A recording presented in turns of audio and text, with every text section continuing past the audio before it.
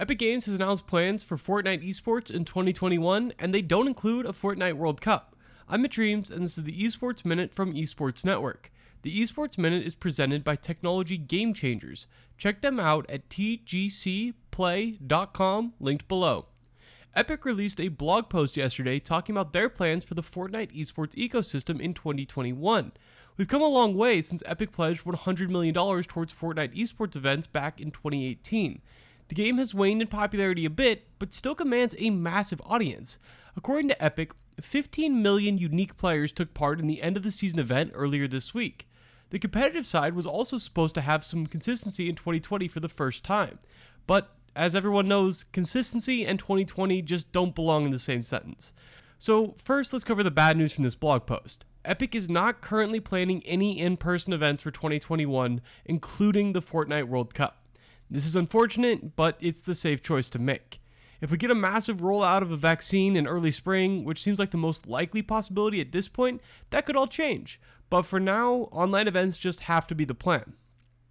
Then on the positive side, the Fortnite Championship Series, or FNCS, will be moving to trios as the primary form of competition.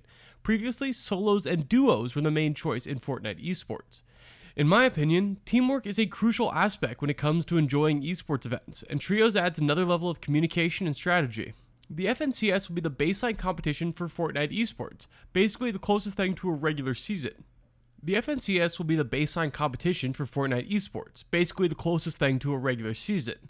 But Epic will also be putting together more weekly tournaments, more random unique tournaments, and more creator cups in 2021.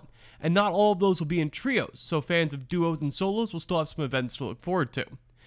Basically, they're mostly missing a flagship event, but knowing Epic, they will be working on something massive during the year. I imagine they're tentatively working on an in-person event for fall, but are hesitant to announce anything given the uncertainty we are all facing day in and day out. That's all for this episode of the Esports Minute. If you want more esports content over the weekend, I just published an episode with Bobby Sharma.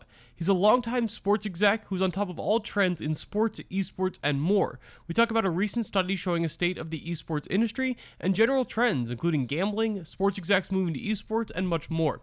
You can find that podcast on the Esports Network podcast feed linked below. As always, I'll be back on Monday with the top esports story of the day in just a few minutes.